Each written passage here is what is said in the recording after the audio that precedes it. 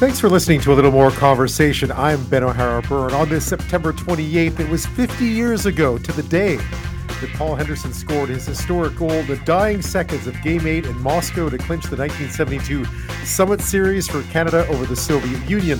We revisit a conversation I had with Henderson earlier this month about that incredible night, and we speak with the man in goal that night for the Soviets, number 20, Vladislav Tretiak, about what the series meant to him and his team, to hockey in general in his country, and his memories of that Henderson goal. We head to Porto Basque in Newfoundland to speak with the editor-in-chief of the local paper Wreckhouse Press about not only covering the disaster that descended on his community, but living through post-tropical storm Fiona as it tore through the town. But we start in Florida, where Hurricane Ian roared into the southwestern part of the state today as one of the most powerful storms to ever make landfall in the continental U.S., bringing massive storm surges that have ripped away homes and washed out roads.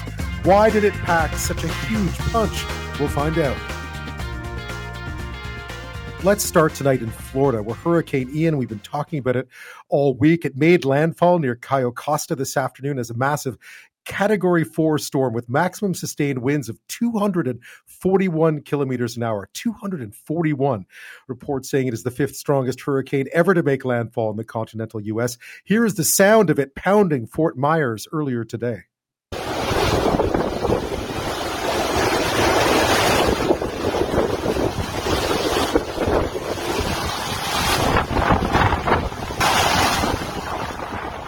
Yeah, you can hear those winds, but it's the storm surges, the water that's been causing all kinds of damage and destruction in southwest Florida, and it continues to get hammered tonight. There are more than 1 million people in the dark. A coastal sheriff's office reported that it was already getting a number of phone calls from people trapped in their homes tonight. Lived in Naples for nearly 30 years. That house halfway underwater, there goes my car floating away. Inland flooding, the deadliest component of hurricanes for the past 30 years. Hospitals in the area prepared for the worst. Several now on lockdown. Their doors shut to protect patients and staff until the storm passes. Backup generators on hand to continue vital services with the power out. Now, officials in Lee County, which is home to Fort Myers, say communities there are decimated. The commissioner, Kevin Wren, says the area got hit with nearly 5-meter storm surges. You know, I've gotten multiple reports of some hotels that are gone, houses that people are in their attics with water that high. Now, the southwest corner of the state, if you're looking at a map, of course, you know, there's the Atlantic side and the Gulf side. This is the Gulf side. Tampa's about in the middle. Fort Myers is about halfway down from there. That's where Ian came ashore today. Officials warn it'll be some time before first responders can make rescue tonight. Well, joining me now is Ryan Truchelut. He's president and chief meteorologist with WeatherTiger in the Florida capital, Tallahassee, and has spent a long time watching and studying hurricanes in Florida. Where better to do it? Thanks for your time tonight, Ryan. Well, thank you for having me, Ben. It's been a long day in this state, but I at least live in a part of Florida that wasn't directly impacted by Hurricane Ian. This has been, you've been watching these things for years. I know you started this company with your wife and you have all this expertise and you've been watching hurricanes in Florida for a long time. Tell me about Ian, because it just looks like such a monster, and it came ashore in a place where we don't often see hurricanes come ashore in Florida. Right. It is a rather unusual landfall location, especially for a hurricane of this intensity, which is a Category 4 hurricane on the Saffir-Simpson hurricane wind scale, and just shy of being the highest classification of a Category 5. There's really only one other hurricane in the modern era that's followed a track and had an intensity like this one, and that was Hurricane Charlie in 2004. So this actually, oddly enough, this made landfall at the exact same place and with the exact same intensity as Hurricane Charlie did 18 years ago. Just in Fort Myers in that area. Just seeing the storm surges, though, it was the amount of destruction that this is causing seems, it's at this point, I guess it's nightfall. We won't really know the full extent until tomorrow, but some of those images today were just devastating. Absolutely. Surge is the number one threat from a landfalling hurricane. People kind of have this idea in their heads of a hurricane being a windstorm, and it certainly, of course, that is a major hazard from hurricanes. But the advice that meteorologists give is you can hide from wind, but you need to run from water. You can't hide from water. If it's going to find you when the waters rise. And there has been a lot of relatively recent development in Southwest Florida, low-lying areas that have been developed in the last 20 years. People moving down to Southwest Florida who don't have a lot of experience with hurricanes, and we don't know the full extent of what's happened in Fort Myers and Cape Coral and a lot of those other larger cities in Southwest Florida right now. I think there will be more clarity on the situation tomorrow, but certainly I've seen over the course of the day some very, very alarming images of houses being lifted off their foundations and carried away by floodwaters, surge waters. So I'm hoping for the best, but I've seen some things that are pretty frightening. Yeah, that's an area that's very popular with Canadians, needless to say, of course, not as much recently because of COVID, but a very popular area. Tell me a bit about the topography there and why it would be in harm's way in such a way that we would see such destruction. I mean, it looked like it was just a clean hit when it came to the storm surges coming in, and a lot of the development down there would be unprotected from that. Right, and this section of the Gulf of Mexico coastline is very vulnerable to storm surge because the continental shelf actually extends several hundred kilometers west of the Florida Gulf Coast out into the Gulf of Mexico. So a hurricane like Ian, it reached Category 3 hurricane intensity shortly before reaching Cuba, rapidly reattained Category 3 intensity after crossing western Cuba, and it also expanded dramatically overnight last night into this morning. So the huge wind field, with all those winds out of the south, pushing a large wall of water out ahead of the storm on the eastern side of the storm, pushing it towards land, gets up on those shallow continental shelf waters, and it really has nowhere to go. And if you also look at the kind of the bathymetry specifically of these harbors, Charlotte Harbor, where Hurricane Ian made landfall, and then also the Fort Myers area, there's a lot of these kind of triangular or lens-shaped bays and inlets. And again, those act to focus on rushing water with those onshore winds that are pushing the water up into the bays and rivers and estuaries. And the water simply doesn't have anywhere to go up other than up on into developed areas. I know often, forewarned is forearmed to some extent. In this case, were the forecasts accurate and were people given enough time to get out? I mean, I gather some people didn't. They didn't have to, but I imagine a lot of people did run, as you explained. Yes, and I know many did. Hurricane Ian was a very challenging forecast, and it required all the expertise that the forecasters, the world's best forecasters at the National Hurricane Center, could bring to bear on it. And the Fort Myers area, the Port Charlotte Harbor area where this came in, they were consistently within what's called the cone of uncertainty, which is kind of a circle. So the National Hurricane Center makes forecasts for where they think the storm is going to be and how strong it's going to be going out to 5 days. And then they draw a circle around each of those points that the size of that circle is determined by the average error. How wrong are the forecasts usually over the last 5 hurricane seasons on average? And the idea is basically that the center of the hurricane will track within that forecast cone about 2/3 of the time. Now, of course, the impacts and hazards of a hurricane extend far beyond the cone, and they certainly are in this case. But Fort Myers and Port Charlotte were consistently in the cone.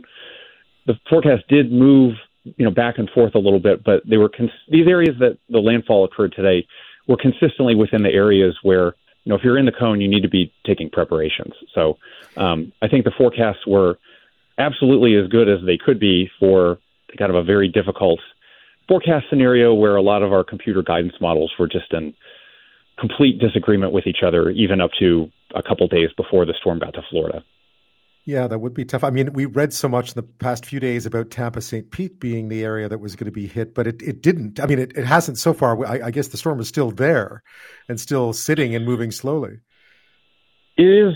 So Ian is still a hurricane this evening, still a Category 2, I believe, at last check. It's moving kind of east-northeast across the Florida Peninsula, but it's moving away from Tampa. And crucially for Tampa, their winds remained offshore for the entirety of the storm. So Tampa, St. Petersburg, they got wind gusts of 75, 80, 85 miles an hour. They've gotten very heavy rainfall. 5 to 10 inches of rain has fallen there. And I know there's some flash flooding, freshwater flooding issues with that. But what they did not see was storm surge. They did not see water pile up into Tampa Bay. In fact, quite the opposite. Those offshore strong winds actually pushed the water out of Tampa Bay and revealed a lot of land that's not usually accessible today. So Tampa lucked out. I think they got off with some luck.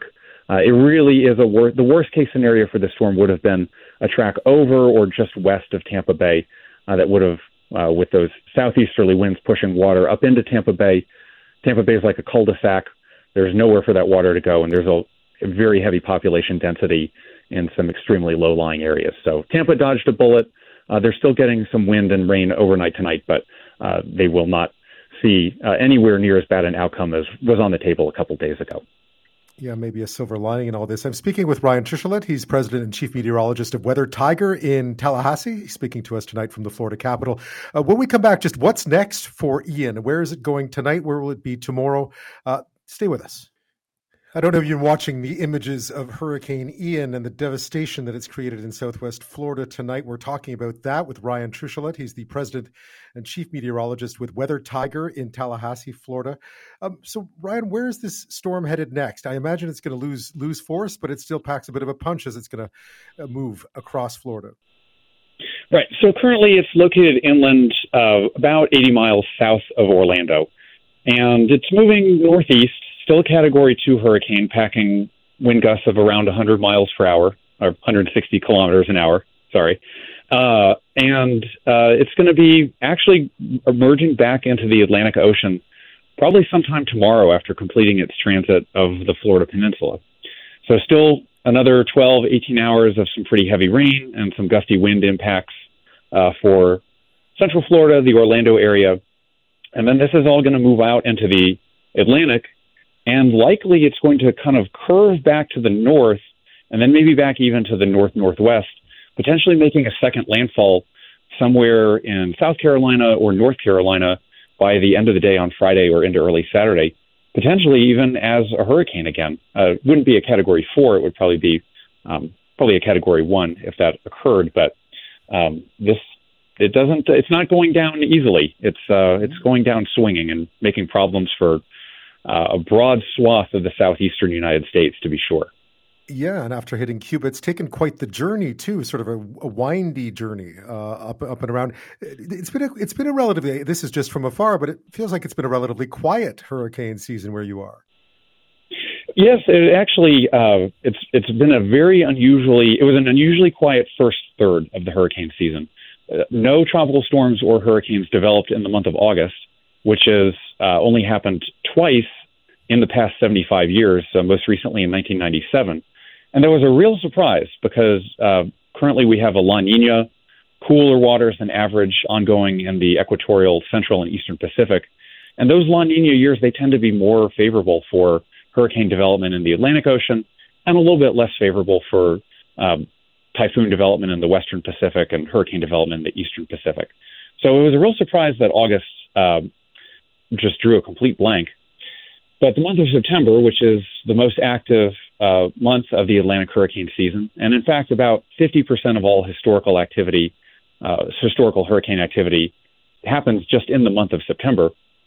So September is the peak of the season, and this September has made up for some lost time. It's actually been about 60% more active than an average September. So busy September, likely going to be a busier than average October as well, just because La Nina years tend to have a kind of extended tail of tropical activity in the Gulf of Mexico and the Caribbean Sea, Western Atlantic into October. I have about 90 seconds, Ryan. We learned something, I imagine, from every one of these. I know it's early, but what has Ian taught us? Well, I think that we're going to have to take a very close look at building practices and the environmental impacts of the lands that we're choosing to build our properties on. You know, what is the actual flood rate for some of these places. We have an estimate that's, based on a stationary climate. It's based on a climate that, isn't changing. Well, we know our climate is changing. So if you have a flood risk of, if you're in a 1 in 100 year floodplain, well, are you truly in a 100-year floodplain, or are you in a 30-year floodplain, or a 20 or a 15-year floodplain? I think we need to go back to the drawing board and have some tough conversations about where we're developing and where we're building some housing units that are pretty close to the water, and I don't know how they did today. We'll have to find out. Ryan Truchelut, thank you so much for your time tonight. I appreciate it. Thank you for having me. Shot! Henderson made a wild stab for it and fell. Here's another shot right in front of score! Henderson has scored for Canada! Henderson right in front of the net! And the fans of the team are going wild! 50 years ago tonight, Foster Hewitt made that call back on September 28th, 1972. You still get chills hearing it, and I was about a year and a half, so I don't remember it at all, but I've watched that goal so many times. It felt like I was there. It felt like we were all there. It's perhaps the most famous Canadian sports moment in history. Paul Henderson scoring with just 34 seconds left in Game 8 of the 72 Summit Series to give Team Canada the win and the series. The image of Henderson jumping into Yvan Cornier's arms, perhaps one of the most defining images of Canadian sporting history. Now, the Soviets had come into Montreal nearly a month earlier, expected to put up a bit of a fight, but not much of one against a Team Canada packed with NHL superstars. Instead, it turned into a Cold War on ice, East versus West, with Canada's reputation as the best of the best on the line. Now, I spoke with Paul Henderson earlier this month about that incredible series and that historic goal. And I started by asking about the shocking wake-up call for Team Canada that was Game 1 in Montreal, a 7-3 loss to a tough, disciplined, quick, and dynamic Soviet team. Well, Clark and Ellis remember me coming back to the bench, and I looked at them and said, just after I scored, we come off. I said, boys, this is going to be a very long series. We knew, even leading 2-0, I knew that we were in trouble. They broke every rule in the book. I played for Punch Imlek. You never went backwards. Never. He even hated a drop pass. When they come up the ice, they didn't like what they looked at. They went back and regrouped. What is this? And then poor Dryden, every time he thought they were going to shoot, they passed. And every time he thought they were going to pass, they shot. And so, yeah, it was a rude awakening. And the physical conditioning was just, and the biggest mistake we made, or Harry made, our coach, Harry Sinden, he only dressed 5 defensemen. And after 2 periods, they were done like a dog's dinner. It was not good in the 3rd period. I remember hearing that you talked to your wife after that first game and sort of said, wow, it's great. It's a great honor to be part of this team, but not if we lose. Well, after we lost the first game in Moscow, I said to her, if we don't win the last 3 games, we're going to be known as the biggest losers in the history of Canadian hockey. And I think all of us knew that. But the thing is, the good thing about it is, even though, we played mostly shorthanded, that first game in Moscow. And actually, I scored 2 goals in that game also. Yeah. But we really felt that we had outplayed them. And we were now getting into shape. We'd gone to Sweden, and we played 2 games there. And now, but we were getting down to, these are the guys that are going to basically play. Maybe change 1 or 2 people. And so I remember Harry Sinden said after the game, he came in and said, guys, we outplayed them. We should have won this game. But he said, all I want you to do is think about the next game. And I think that was really, and then he walked out. He didn't go big. He said, we outplayed them. We should have won the game. And so that gave us a bit of confidence there. And thank goodness it turned out pretty well. I've watched, obviously, a lot of the highlights of that Vancouver game. Espo at the end of the game, the fans were upset. What was the mood like in the dressing room after that 4th game in Vancouver and heading ultimately to Sweden and back to Moscow? Well, it wasn't good. And we took 2 bad penalties at the start of that game in Montreal, and they got 2 power play goals right off the bat. and basically took us out of the game. And the fans were disappointed, and I was disappointed too. And so they started booing us, and it wasn't a good feeling. But Esposito, we had 4 captains, but Esposito was our leader on and off the ice. And although none of us saw that interview that he did with Johnny Esau. Right. And after I saw it, he never saw it for years either. They should have showed it to us because the sweat was running off him, and Esau just let him go on. Yep. And that was a great interview.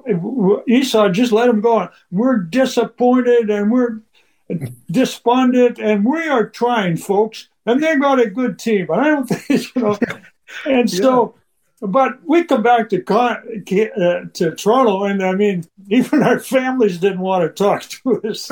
It wasn't good. But we went to Sweden. We played 2 games over there, got used to the bigger ice, and now we're starting to, get together as a team, and we're used to the bigger ice surface. But one of the reasons we won that is the 3,000 Canadians that went over there. Yeah, we lost the first game in Moscow, and we stood on the blue line and had to listen to the national anthem. It's a wonderful piece of music, but it's too long when you lose. And we had to skate off the ice to go up past those Canadian fans, and they stood up and they gave us a cheer. They went crazy. And it was a miserable night in Moscow. We get back there about an hour later, and there was several hundred of them outside our hotel. We got off the bus, and they went crazy again, just cheering at Canada. The fact that most of them were hammered has got nothing to do with it. But this is what I'll say. Before the game 6, 7, and 8, the Canadian national anthem has never been sung with such fervor and energy as it was. I'm standing on the blue line, and there's hairs on my arm going up. And they got behind us like crazy. And I think it was that Esposito's talk said, listen, we need some help. And boy, did they ever come through. Yeah. What was it like landing in Moscow? I mean, obviously at this point, the Soviets must have thought, hey, we might be able to win this, and we might be able to win this on home ice. And of course, we know all the stories of what was going on behind the scenes, some of the shenanigans going on behind the scenes with the reffing and so on. Well, the other thing I should tell you, too, that I got a concussion. That's right. Over there. Right. And cut me down. I went into the bed. Thank goodness I was wearing a helmet. If I hadn't, I probably would have died. But anyway, I was knocked out, and Jim Murray, our doctor, they get me off the ice, and I had a pounding headache, of course, but he examined me, and he says, Paul, you got to take your equipment off. You've had a concussion. And so Harry Sinden came in, and he said, told me what the doctor had said to him, and you better take it off. And I said to him, Harry, please don't do this. Let me play. I'll take care of myself, but let me play. And I'll never forget that. I remember looking at him, and Harry said, well, Paul, we sure as hell need you. And if you want to play, I am not going to stop you. And I said, well, give me some time. And so I laid there for about 15 minutes or so and went back out. And actually, I think the first shift back out, Clarkie hit me with a pass, and I went on a breakaway and scored on Tretiak to put us up 4-1. And if we'd have won that game, I would have had this winning goal also. But today I'd have never been let back out on the ice. And that's what I say. I had 6 concussions that I know of. But that's why I'm not very sharp today, because I have an excuse. And now I got cancer. So I got cancer, I got concussions. I got an excuse for everything. You sound pretty sharp, Paul, for a man who's 70. Is it 79? No, that's you sound great. The memories of those days too. They're so vivid.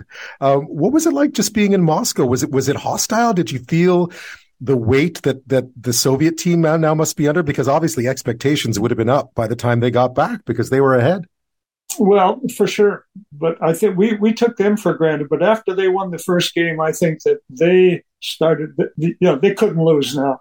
I mean, they're going to win one of the last 3 games. And that's the worst thing you can do is underestimate your opponent. But that was one of the things. But the thing that I think most of us were just amazed is the quality of life of the average person was just awful.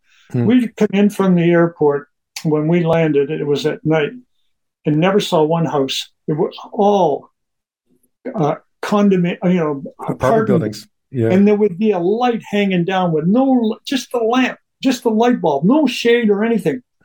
And it was bleak. If you were a communist, the part of the system was okay, but the average person was just, and we hated them.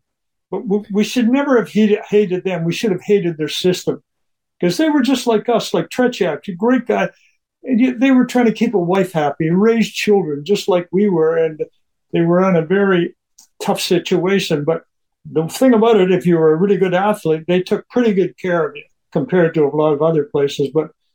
And I come back and I said, if I owned a company, I would take my people over there for 3 or 4 days, and they would never complain about Canada again.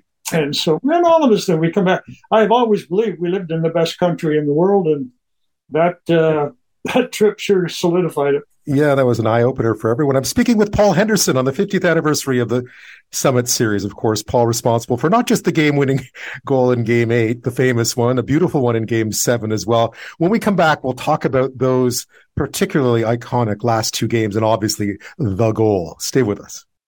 Paul Henderson is my guest. We're talking about the 50th anniversary of the Summit Series, which is now, by the way, 50 years, as Paul was saying earlier. Every year goes by just a little quicker. We're talking about just the fact, time Team Canada went back to Moscow, they were down.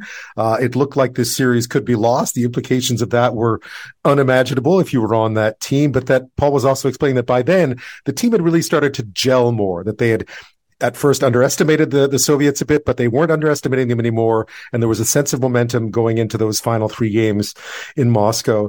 Tell me about Game 7. I mean, you already talked about having a concussion, but you get the sense, though, that you can win this. There's confidence in the dressing room at this point. Well, there was. I think we all, like Harry said, when we outplayed them the first game, and that was the first time that we had really done it. And it was bad refereeing that we lost the game. And then in Game 6 was another solid game. And then Game 8 came along, and it was a real close game. And just, near the end of the game, I think I scored the best goal of my whole life with just over 2 minutes left. I wasn't a guy that could go end to end like a Perot or a Cornway or somebody like that.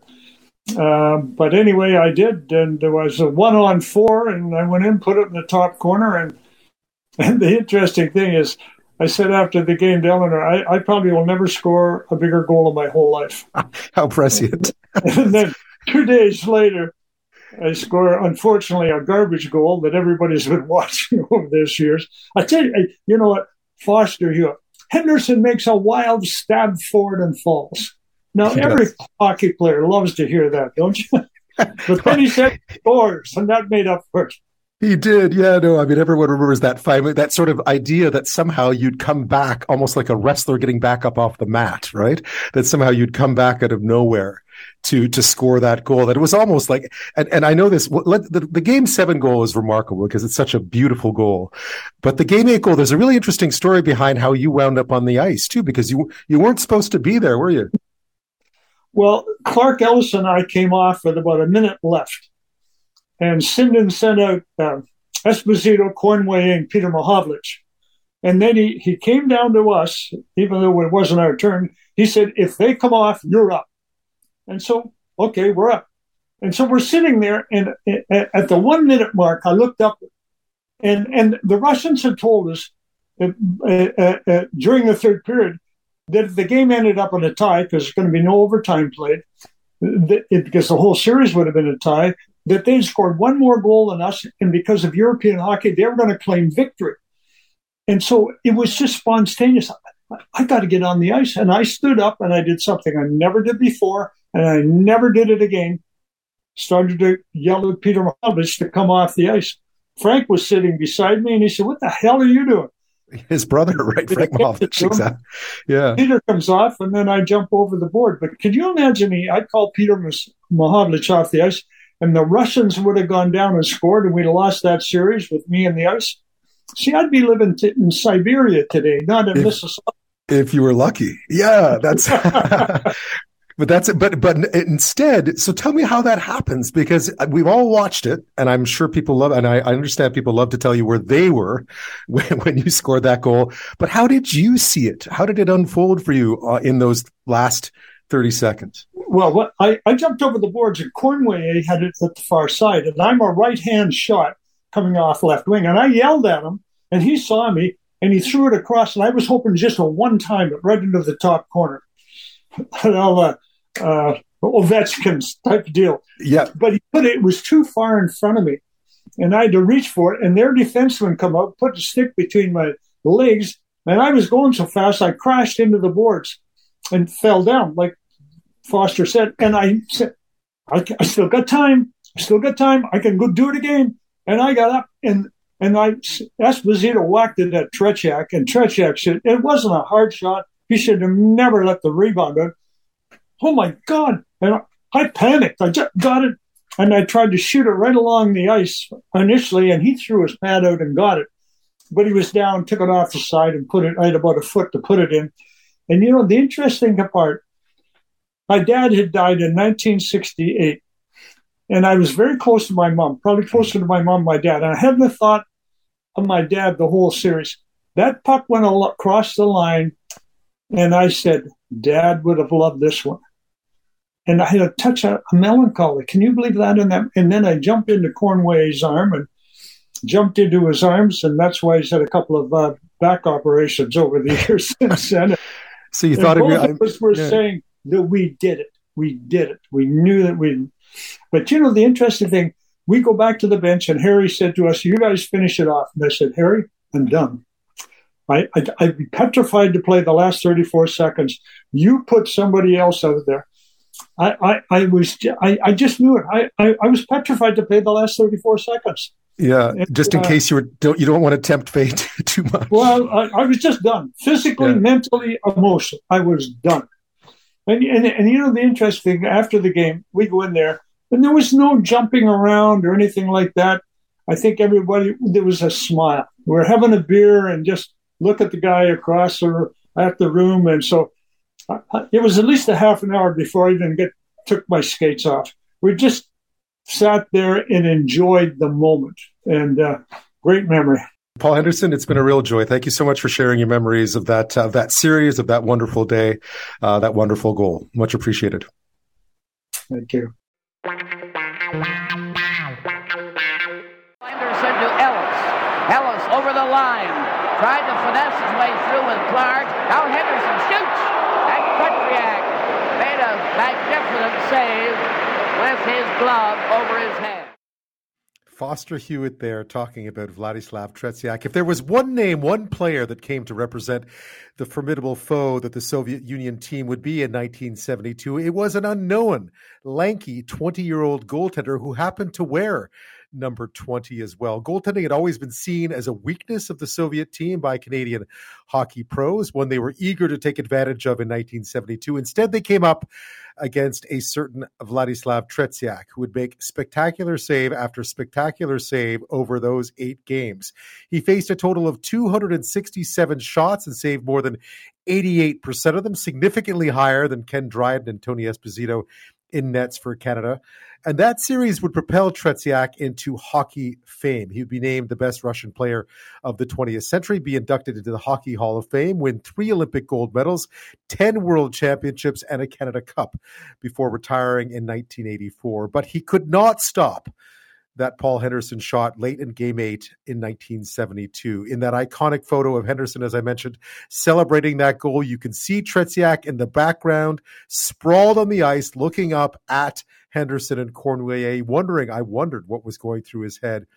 I asked Paul Henderson what I should talk to, what his memories of Tretiak were, should I speak to him. And here's what Henderson had to say. I was inducted into the International Hockey Hall of Fame. I didn't know, but he's introducing me. And he said some nice things about me, probably because he had to. But then he looked at me and he pointed his finger at me and he said, Paul, I know why you scored that last goal. I've looked at those replays over and over. And then he paused for about 6 or 7 seconds, just looking at me. Paul, the reason you scored that goal, it was very bad goaltending. And he brought the whole house down. And he come up and gave me a big bear hug. I've got to know him. He's just a terrific guy. Paul Henderson talking about Vladislav Tretiak there. So what did the Soviet team and their young goaltender think arriving in Montreal, coming into that series against the best the NHL had to offer? How did their early success change their ambitions as that series went on and they headed back to Moscow? And what went through Tretiak's mind when that Henderson goal went in 50 years ago tonight, not a goal? To answer those questions and more, joining me is number 20, Vladislav Tretiak. Thank you so much for your time. Welcome to the show. Good afternoon. Tell me about, it's 50 years. That feels like a long time. What are your memories of first arriving in Canada for that first game back in 1972? I remember it all. You do? Because for us, big surprise, we play Montreal Forum, 18,000 people, noisy, the musical. In Russia, different situation, more quiet, not too many people inside hockey stadium. For us, before 1972, many hockey players, veteran hockey players, NHL, the best league, the very strong hockey players fighting, strong shooting for goal. It's sometimes very nervous. For us, big exam. You know, exam? A test, school. a big test, It's good test. Because we represent not only Soviet hockey. Okay, and Russian team, many times Olympic champion, many times world championship in Europe, and amateur. NHL is a little bit different, you understand?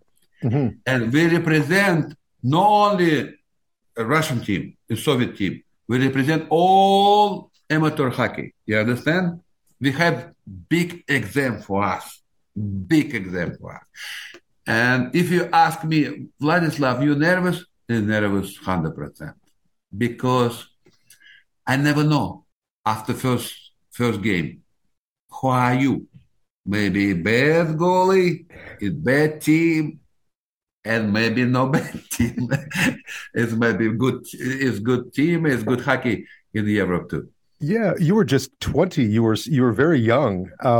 After the first game, the Soviets win. You win by a lot. Were you surprised? For us, big surprise. Because if you ask me before game, Vladislav, how you play against NHL? I don't know. Nobody knows what score. Nobody knows. No, I know. Canadian knows maybe 12 goals, maybe 15 goals. I don't know. Because the start very quick. 30 seconds, first goal, and the second goal after 6 minutes, wow. 2-0, 18,000 people, Canadian fan, very noisy. In Russia, 250 million people. Look, who has goalie? Vladislav, bad goalie. Yeah. You know, hockey fan, sometimes life, sometimes don't life. You understand? Yes. It's true. It's true. It is. Yeah. Because the first game very important for us. Very important. Because the first time play the best player who is playing against us, NHL, we're proud each hockey players. I remember the first time we go ice, and my team stay in the line. One man said, Harlamov, Mikhailov, Tretiak, 2 times, maybe 2 clubs in maybe Canadian and Russian embassy, maybe Russian hockey players. Against us, you look Kondratin, Ivan Kornayev, 10 Stanley Cup. If you stand up, maybe 2-3 minutes, you're staying unbelievable. I think, Canada, hockey country, how you life hockey players, huh? Unbelievable. Yeah. When you arrived in Canada to play the NHL players, had you studied them? Did you know each? Did you know what Esposito would do? Did you know what Cornway would do? No, because we don't have video cassette in Canadian too. Because Canadian hockey players said, easy way. Who is playing against amateur? Easy game. It's the Although best mistake for hockey players. it was. Canadian. Vladislav, Paul Henderson tells me that after his first shift, after he scored in that first game, he came back to the bench and said, "This is going to be very tough. This is a very good team." Oh, yeah, I don't know. You ask Paul Henderson. I think 2-0, 6 minutes, I think maybe easy game. Maybe 2-0 right away, maybe easy game. No, because in Russian team play in the first period, it's play very well, good play, good passes, good. You play teams, the teams like this. So you play in Toronto, you play in Winnipeg, you play in Vancouver. You've won 2, tied 1, and lost 1. You're going back to Moscow leading in a series that you were supposed to lose. How did you feel when you finished those first 4 games in Canada? I feel very good because my nervous team go out because after first game, each hockey player in Russia is hero because we beat NHL hockey players. You understand? And revolution hockey. Because today, 15 years ago, we play against Team Canada. The super series. We talk about super series after 15 years. Yeah, you understand? Yes. Why? Because the best hockey in the best. After the game, 4 games in Canada, in Russian hockey players, he go to aircraft, he go to Moscow. Is the first game, before first game in Moscow, said, "Oh, okay, we beat Canada in Canada. You play more hockey rink, hockey fan Canadian. For us, easy play home. You know why? In hockey stadium, more wild, okay? We play many times like this, same. You have a good experience, play same design hockey rink and the bigger rink. Hockey fan. Right. Hockey player, okay, we play much better. Because first game we beat Canada, the 3 games, okay, for us, no problem. 3 games, 1 game win, we last Super Series in the Soviet Union winner. You figure hockey players. You figured you had home ice advantage for sure. I'm speaking with Vladislav Tretiak. You'll recognize the name. He was a Hockey Hall of Famer, now voted Russia's best hockey player of the 20th century. And of course, a name everyone remembers from the 1972 Summit Series 50 years ago. This week, in fact, it's 50 years ago tomorrow night that Paul Henderson scored his series winning goal. And we'll talk about that when we come back. My guest this half hour is Vladislav Tretiak. You'll recognize the name, number 20, perhaps one of the most famous Russian hockey players, Soviet hockey players ever, to this day, a member of the Hockey Hall of Fame. Mr. Tretiak, we were talking about when you got back to Moscow. And I guess if we go ahead a bit to the games where Canada started to play better, or at least started to win, what do you think the difference was? The Team Canada, in playing Canada. Inside hockey players, NHL said, Soviet team, not a strong team, After 4 games, okay, okay, Bill. Be careful. In Russian hockey team, it's a very good play. We lose at home. I don't know how you play inside home in Russian play. Maybe much better. And Team Canada together. Very, very close in 4 games in Russia. Very close, because dangerous.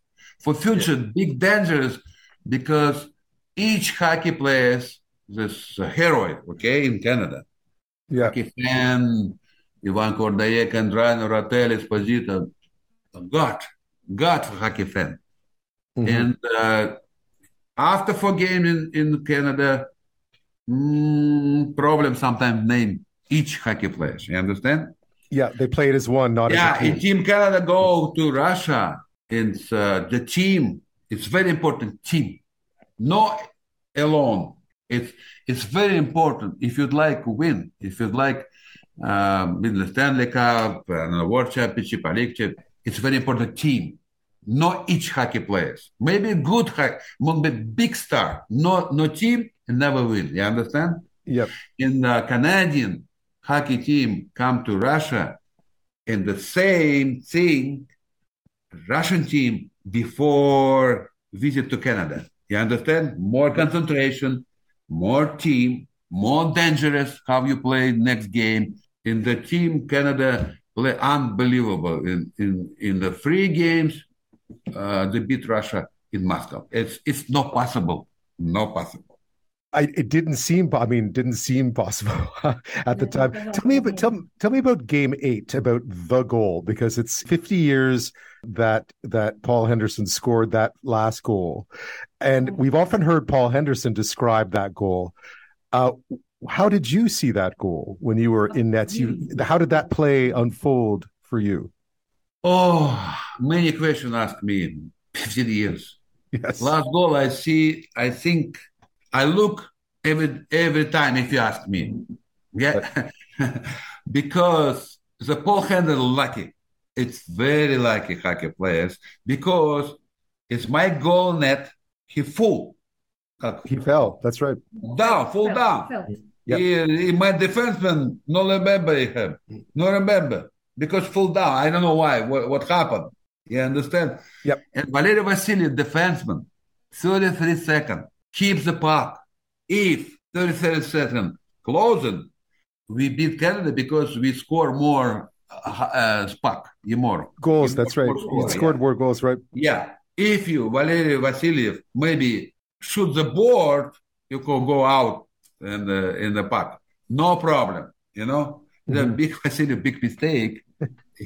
You make a pass and not in the other zone. Ivan Kornoye and the small hockey players maybe like this make you stop the puck and you make up in my 2 defensemen go to Ivan Kornoye and Paul Henderson behind my net come to me. You make a pass, shoot for me. I make a save. A second time score for me. Unbelievable.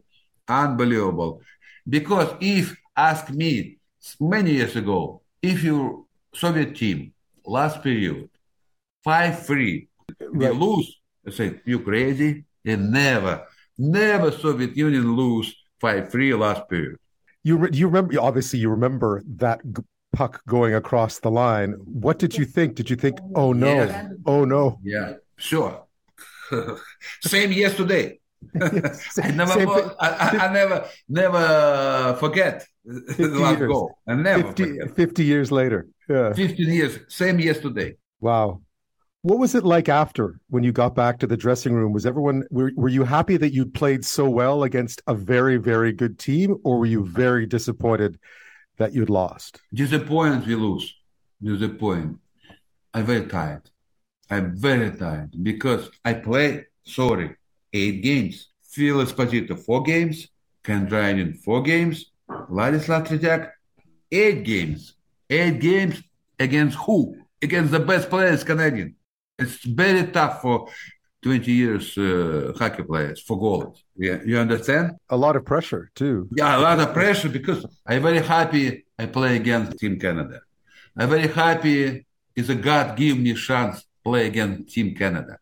You know, I think never lose because 15 years after we talk about the Super Series 1972.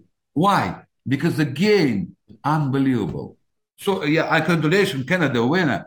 I never lose because it's a different hockey. Yeah, okay, do different hockey. Europe hockey in North America hockey is different. You understand?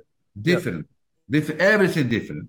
And hockey fan NHL look different hockey. It's very important. For us, in different hockey look too. I think 2 teams, Team Canada, Team Russia, never lose. Everybody win because the best hockey is, for me, I think maybe hockey fan in the world. Hockey won. Hockey won 100%.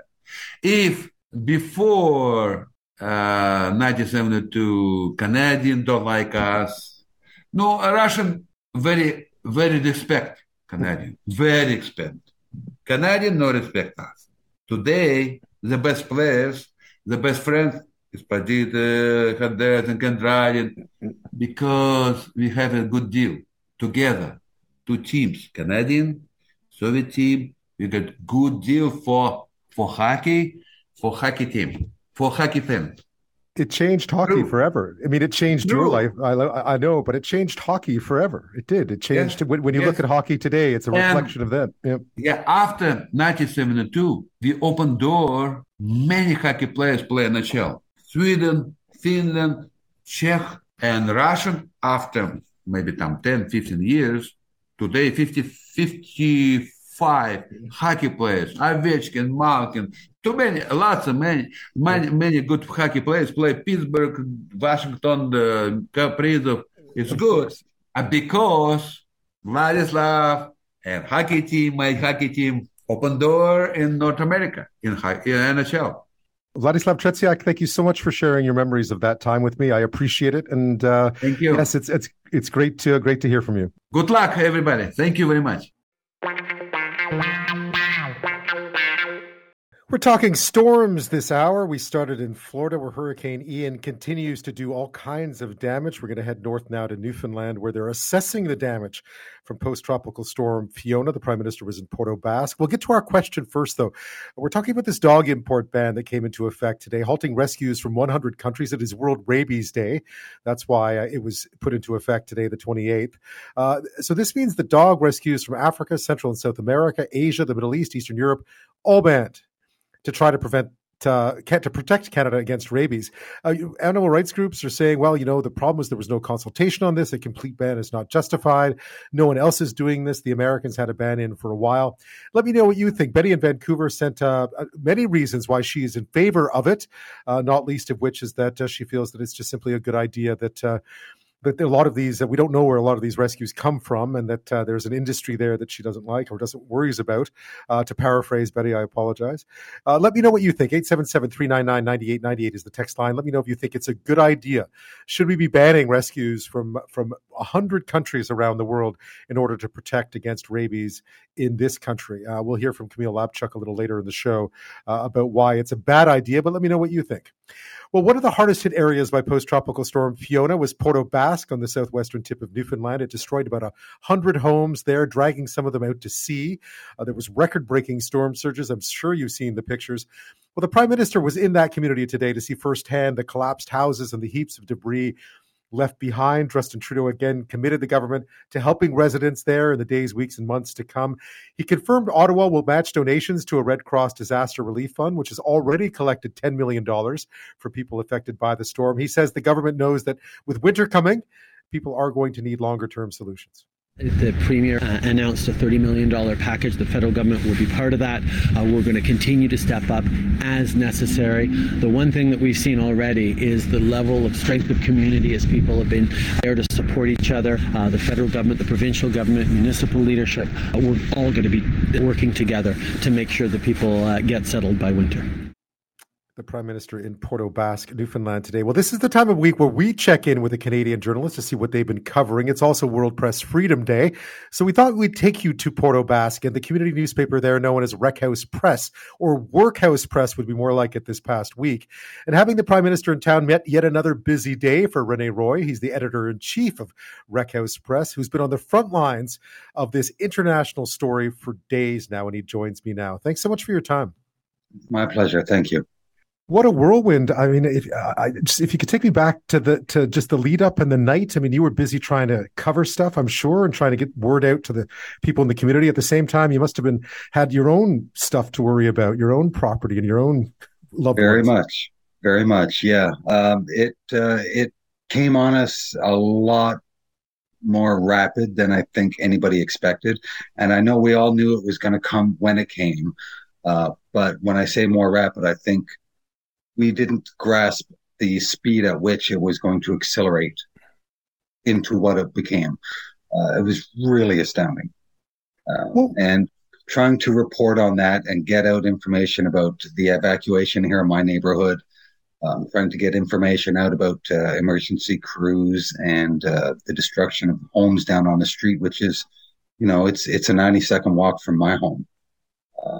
You know, you're trying to remain a little separated, but at the same time, you know what's happening, and you know these people down there.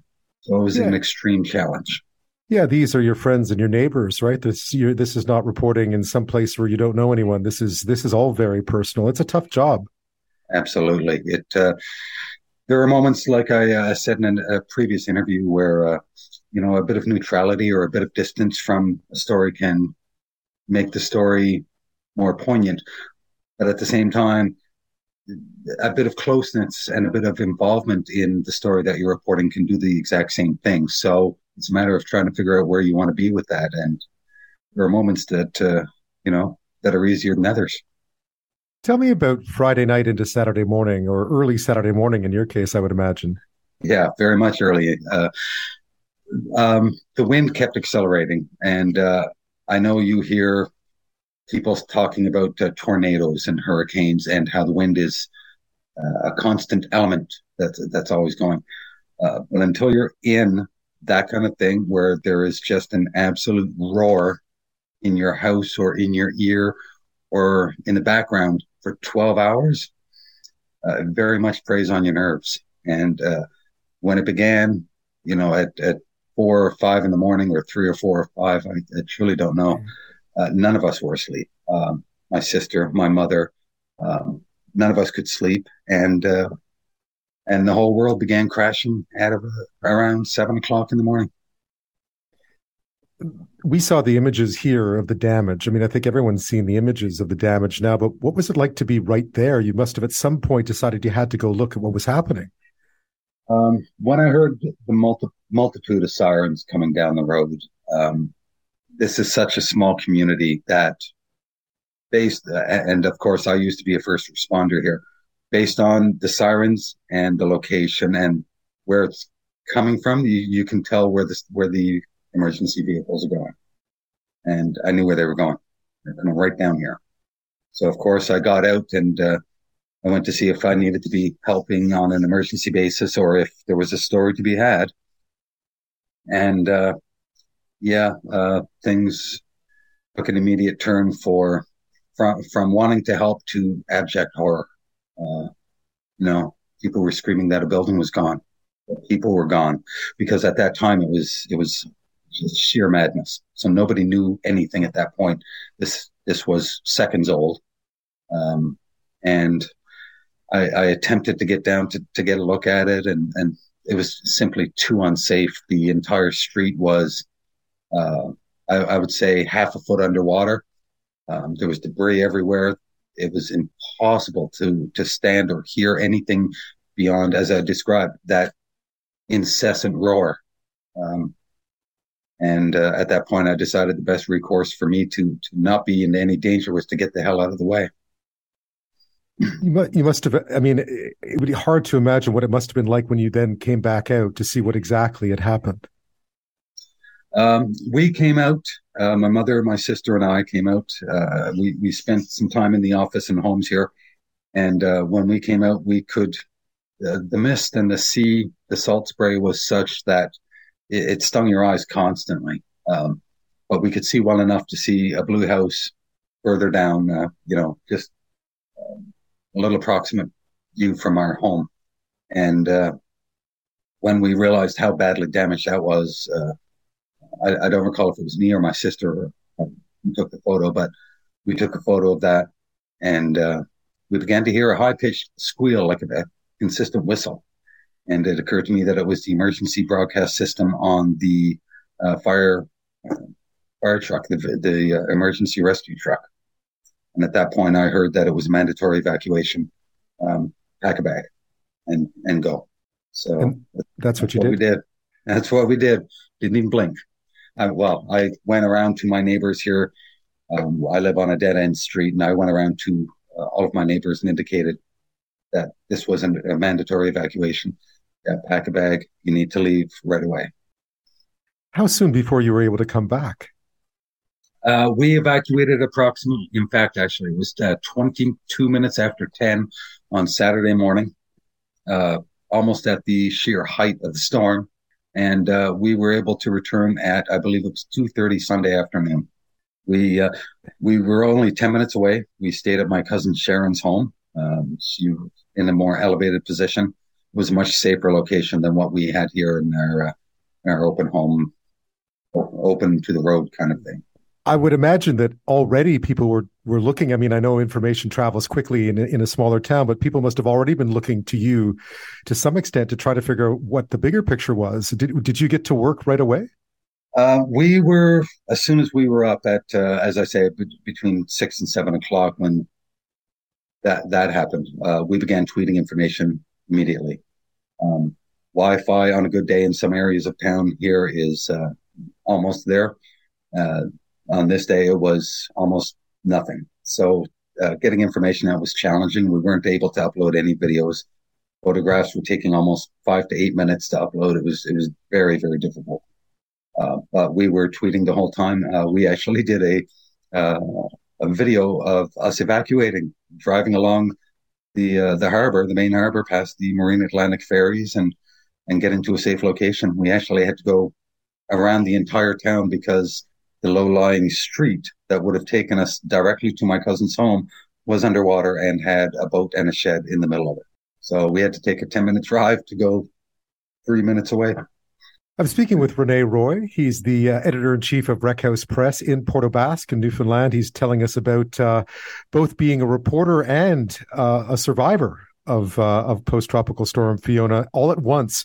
When we come back, we'll talk about just the importance of community news, the service you provide, the response to your reporting, as well as it hasn't been any less busy the last 5 days. You had the Prime Minister in town. We'll get to that after this. Rene Roy is with us this half hour. He's the editor-in-chief of Wreckhouse Press, the local paper in Porto Basque, a town, a name that most of us will know now, given the destruction there from post-tropical storm Fiona over the weekend, and now the attempts to rebuild the people who've been in and out of that community. The Prime Minister was there today. I mean, you've been working nonstop since Saturday morning, more or less. Yes, that's about accurate, but I'm far from the only one that's doing this.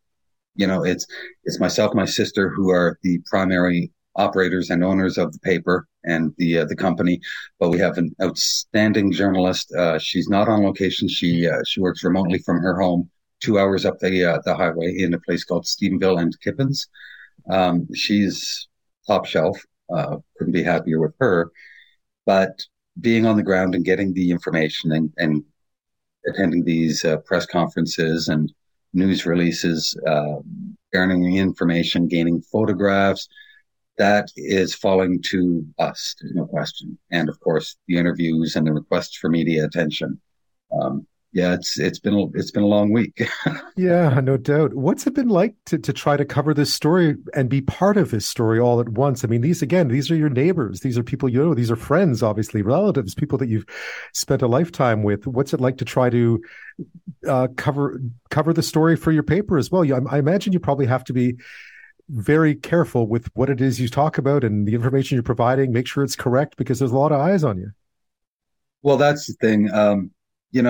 Before the winds were down, we were getting requests for information from local and provincial radio stations, the CBC, Global Television, because they were aware due to Hurricane Eagle or the weather event we had last year, that we were an entity here. So we began to try and get information out there so that people were aware of how incredibly serious this weather was here. This was like a 12 or 14 hour bomb that went off, and it just kept going off and it kept going off. And we were the only ones here.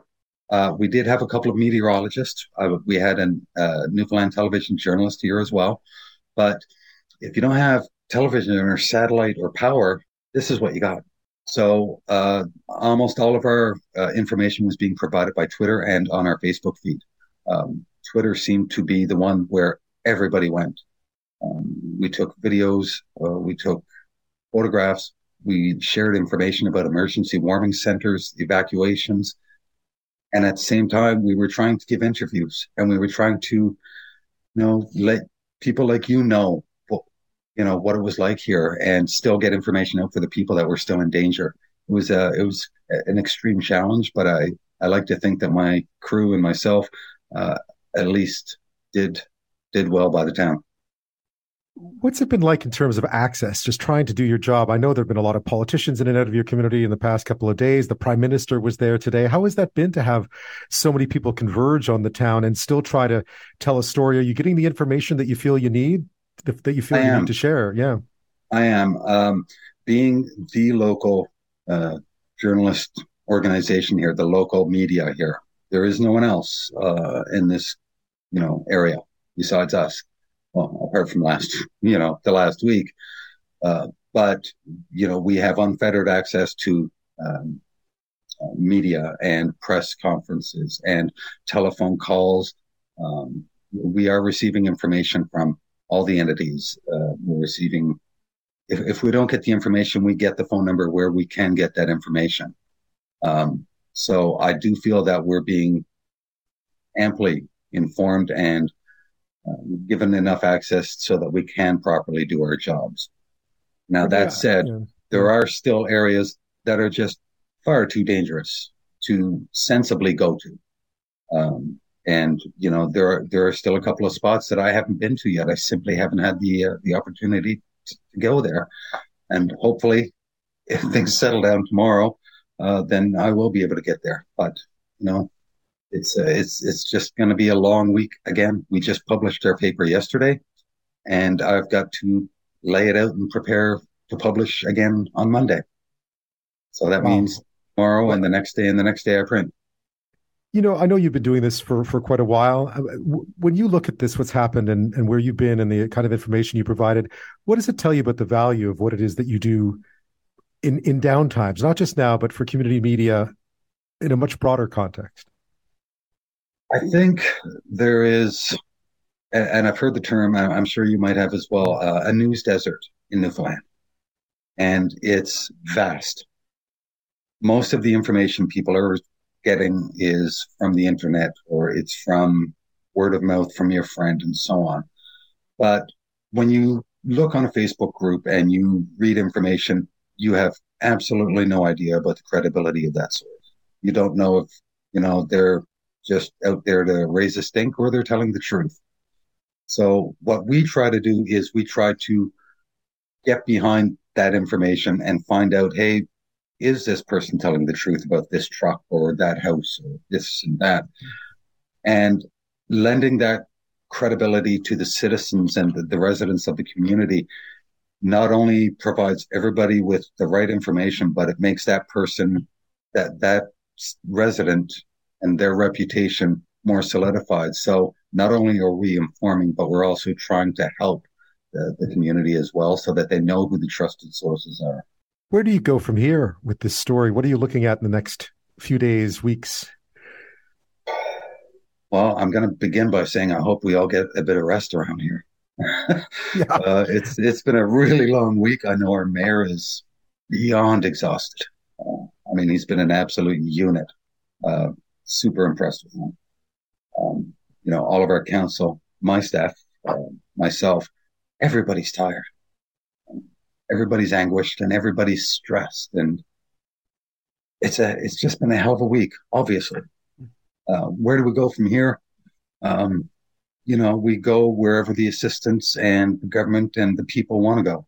Where they want to take us, I should say. I apologize.